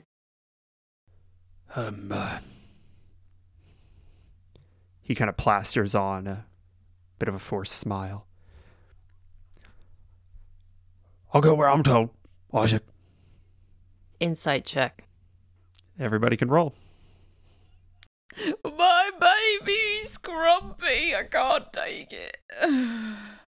Butts. That's a 6. Anybody else? I got 12. I want to say that Isaac knows that look. Why? A look of being forced to do something that he doesn't align with as much.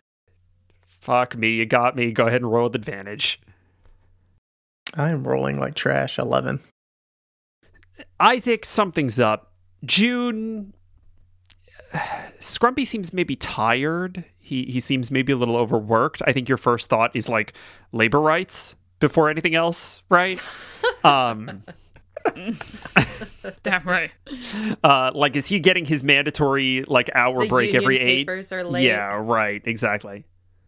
But nothing really sort of outshines. So here's the plan, as far as I see it. We're gonna, kind of bring a contingent of the Rallied denizens, as it were. And, we're obviously going to have, kind of leadership is going to come back with us. We'll figure out who's going to be in charge, but you're all big boys and girls. You'll take care of yourselves. We are going to be bringing with us a couple of extra people as well. Big Ball has insisted rather violently that he be brought along. And we're going to be bringing our good friend Scrumpy with us. I think he's going to be a lot more comfortable back in town. Scrumpy, I don't know if y'all know this, but Scrumpy's a city boy. Grew up with the trappings of, some nice hotels and things, and we're going to put him up right. And we'll be leaving, what do y'all say? A couple days? 2, 3? Don't want to stick around here too long. I would say as soon as possible, seeing as how we're on a timeline with some high ups. He turns to Safra. Yes. I think 2 days to get our equipment and everything in order. Oh, that reminds me. Maurice. Yeah, Isaac, what do you need? Back to talking about you and the situation with the boar. Yeah, looks like I'm stuck with that one for a minute. Oh, I was actually gonna say, you have been promoted to the lead on that, as we'll need Leah to be making sure that the town of Raleigh is in good hands. Fuck's sake! Yes. And Leah kind of goes, Isaac, if you say so, you sure you're okay going back to Agrivar? Well, I got family and it. Do you? Oof, 20 years, huh?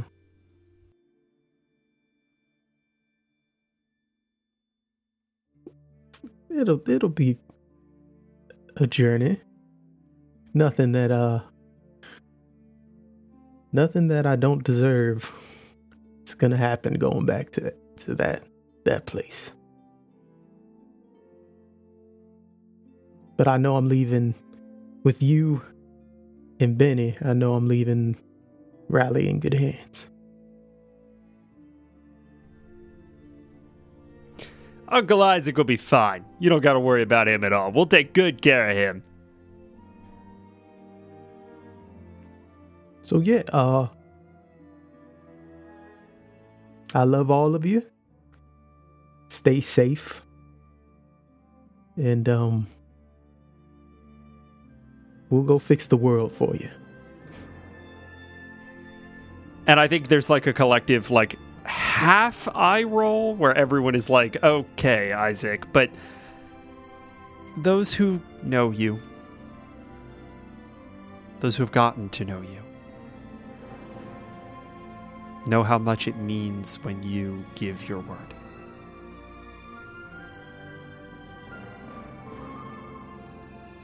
And the meeting breaks up. Isaac, can we talk for a moment privately? Of course. While they're talking, can June run away to Oz to get sleeping draft? Yes. Cool. And I think that is something that you can do relatively easily. It's definitely met with a lot of fuck this, why has my resignation meant nothing? Sure, I'll help you, June attitude. But yes, absolutely.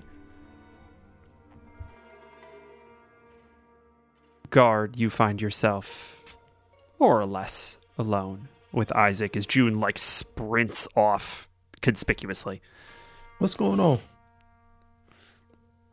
When we were in the afterlife, and I spoke with Demoiselle, I bound myself to her. I have to make sure the Emperor dies. I am not the best at making plans, but I want you to know that I trust you. And if there are things that we must do that are not directly in the path of killing the Emperor, but you believe that they must be done in order for that goal to be accomplished, then I will follow you on those tasks. But I ask two things of you. When all of this is done, regardless of how it ends, the Emperor must die. Even if they are put on trial, and even if they are given some judgment that is not death, that doesn't matter. They will die. And I ask that you not step in my way when that time comes. The second thing I ask is that you do not take advantage of me. You are very good at talking. And I know that you are very good at talking. And I do not want to be guided away from my mission. Please be honest with me when we talk. Please do not lie to me about anything.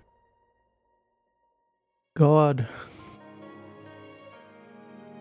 you're a very observant individual, and obviously you know the ways I usually deal with individuals. But just as you remember the things that you did in respect of Demoiselle, I need you to remember the thing that I did, which, when you said to trust you, and you left the battlefield to do what you needed to do, I did exactly that. And you were able to save all of us. So, with those actions, I hope that you understand that I do absolutely trust you. And I hope that you know that you can trust me. And I do promise that anything I say to you from henceforth will be the truth. I am lucky to call you my friend, Axe Drummer. Thank you, God. The old me would have laughed at that, but this new Isaac hasn't heard such great words in a very long time. Then he puts his arm out. Guard extends his hand. Then he reaches for your forearm and grasps it. Now this is more of a traditional trusting shake between companions in battles and in war. And that's what we're heading towards, God. And I know you have a very important mission, but please trust this process that we're going through, that it will lead you to your destination. I will. And if in this journey through Agravar, or wherever it takes us, when it is time to stop being cautious, let me know. I will. And he leans in. Now, I'm pretty sure I was in the middle of whooping your ass in some bocce ball, so let's go. Oh, man, amazing. And with that, we cut. June, You have acquired sleeping drafts from Oz despite their moaning. What do you do with them? So not many people know this about June, but she's actually like a pretty decent baker. This whole time. This entire time. Yep. And you haven't baked any cinnamon buns for Spinx? I'm upset. It's mainly Frank. brownies. We haven't been around it. It's mainly... Yeah. Fantastic. There we go. Now the audience can firmly believe that this has been a thing the whole time and we haven't talked about it. The whole time. The whole time. So after she has acquired the sleeping draft from Oz, June will run back to her family home, pull out the flour and the sugar and the chocolate and a couple of other things. She's got some sour cream, that's her secret, then a little bit of cinnamon, and she's gonna start prepping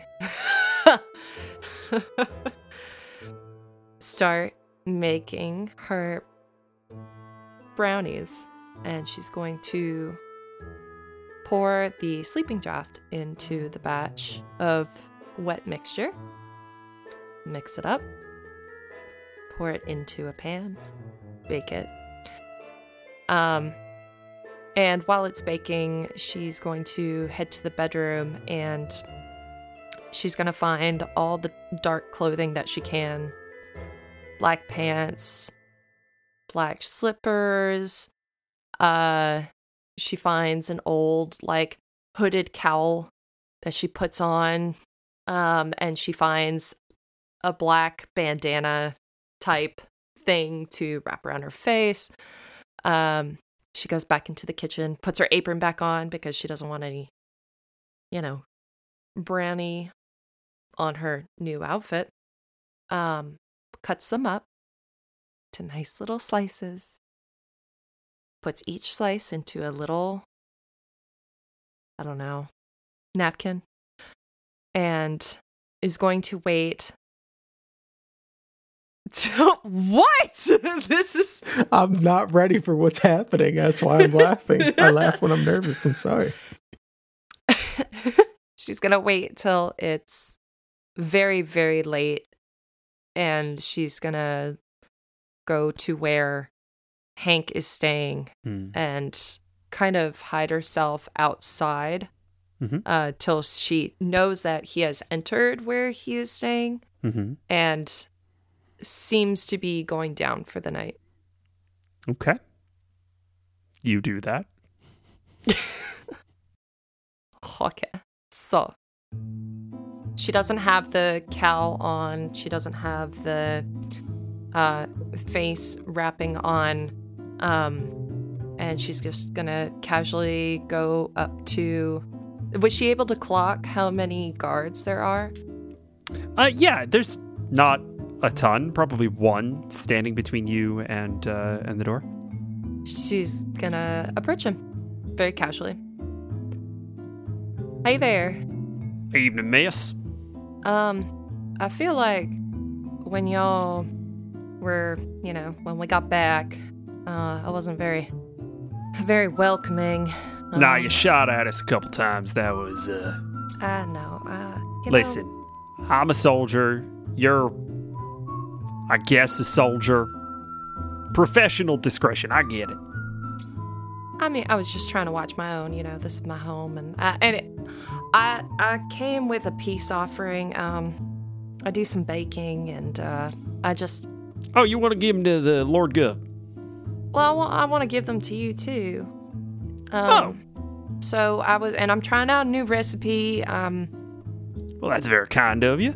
Added a secret ingredient. I don't know if you know Oz, but they're also a wonderful cook and baker, and I'm trying out their recipe. So, yeah, and she'll hold out this pile of brownies. I need you to give me a deception check with advantage. I have no words. I love this, and I am so curious about what the fuck is about to happen. So the first one was an 8, and this one's a nat 20. Yes! Yes!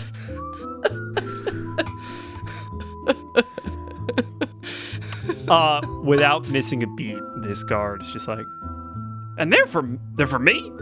That you are too damn kind. I'm just going around. I'm just giving them out. Do you know? I mean, is anybody else working tonight? There's going to be somebody that's going to relieve me, but not for another 6 hours. So it's just me for a while. Okay. Well, do you want to try one and then hold on to them for whoever comes next?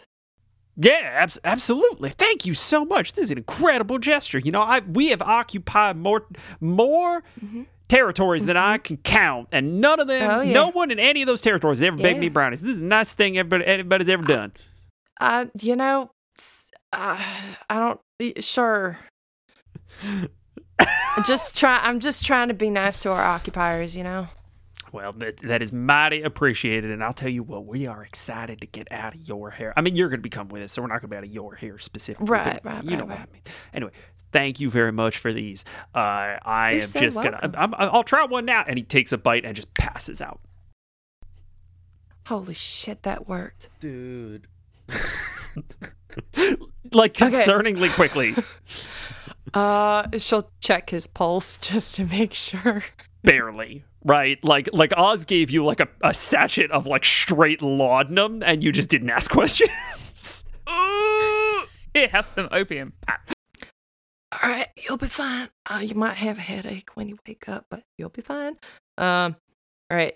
She's gonna take the brownie satchel, and she's gonna toss it back into the woods. A fucking like a fucking rat just like takes a bite, dies. Just no. Okay. Okay. She'll put her throw her hood up, or put the face mask on. Sure. Put her hood up, and is it a single floor that Hank is staying on? Yeah. So the way that a lot of the domiciles, especially kind of further up the hill, work is that they're usually kind of like on stilts, as the river usually runs kind of down and through them.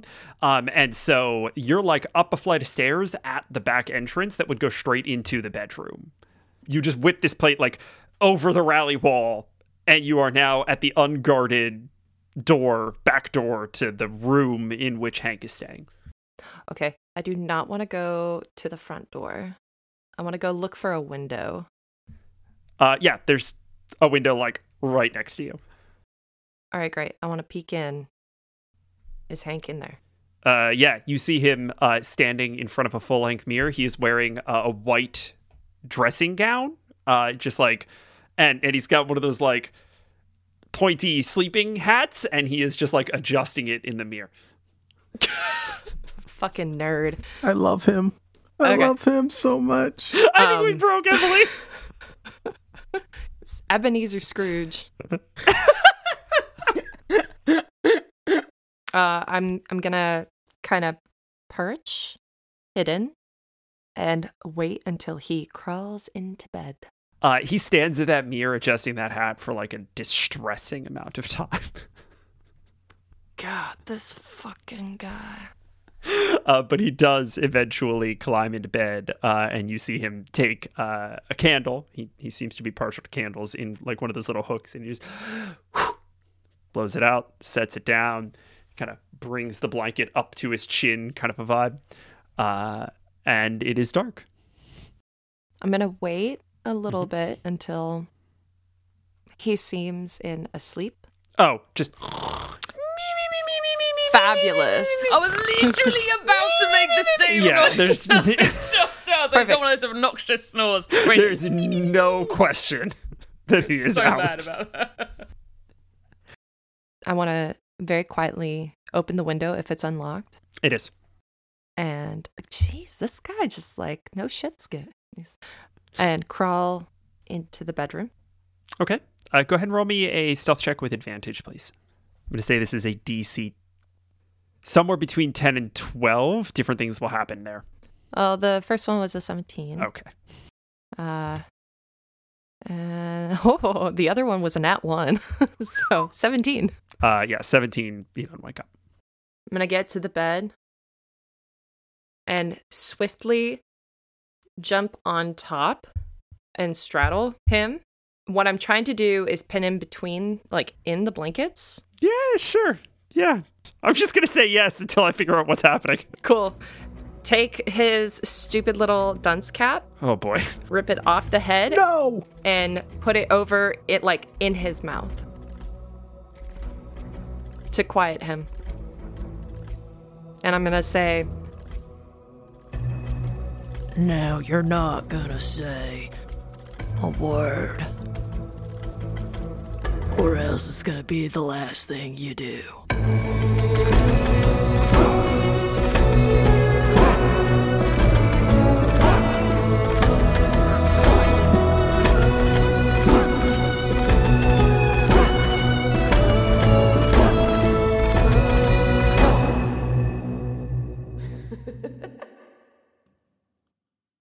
Friends, this has been another episode of Unbalanced Encounters. Crazy. What's going to happen next? Who knows? But I'll tell you what I do know. We have a new patron. James McGriff. Well, James, thank you so much for supporting the show. It really does mean the world to us. You are a champion. We are all champions. Let us rise together into the sky of the endless night. Speaking of which, another big thank you to our rally defenders. I'm talking about Elderberry. I'm talking about Darlene Wallace. And I'm talking about Dark Steel Panda. We appreciate you guys so much. Thank you for your support and your generosity and being a part of this wild little ride that we are all going on together. Have a great night. Have a great week. Everybody get home safe. Don't forget to tell your pets that I say, hey, how's it going? See you guys in the next one.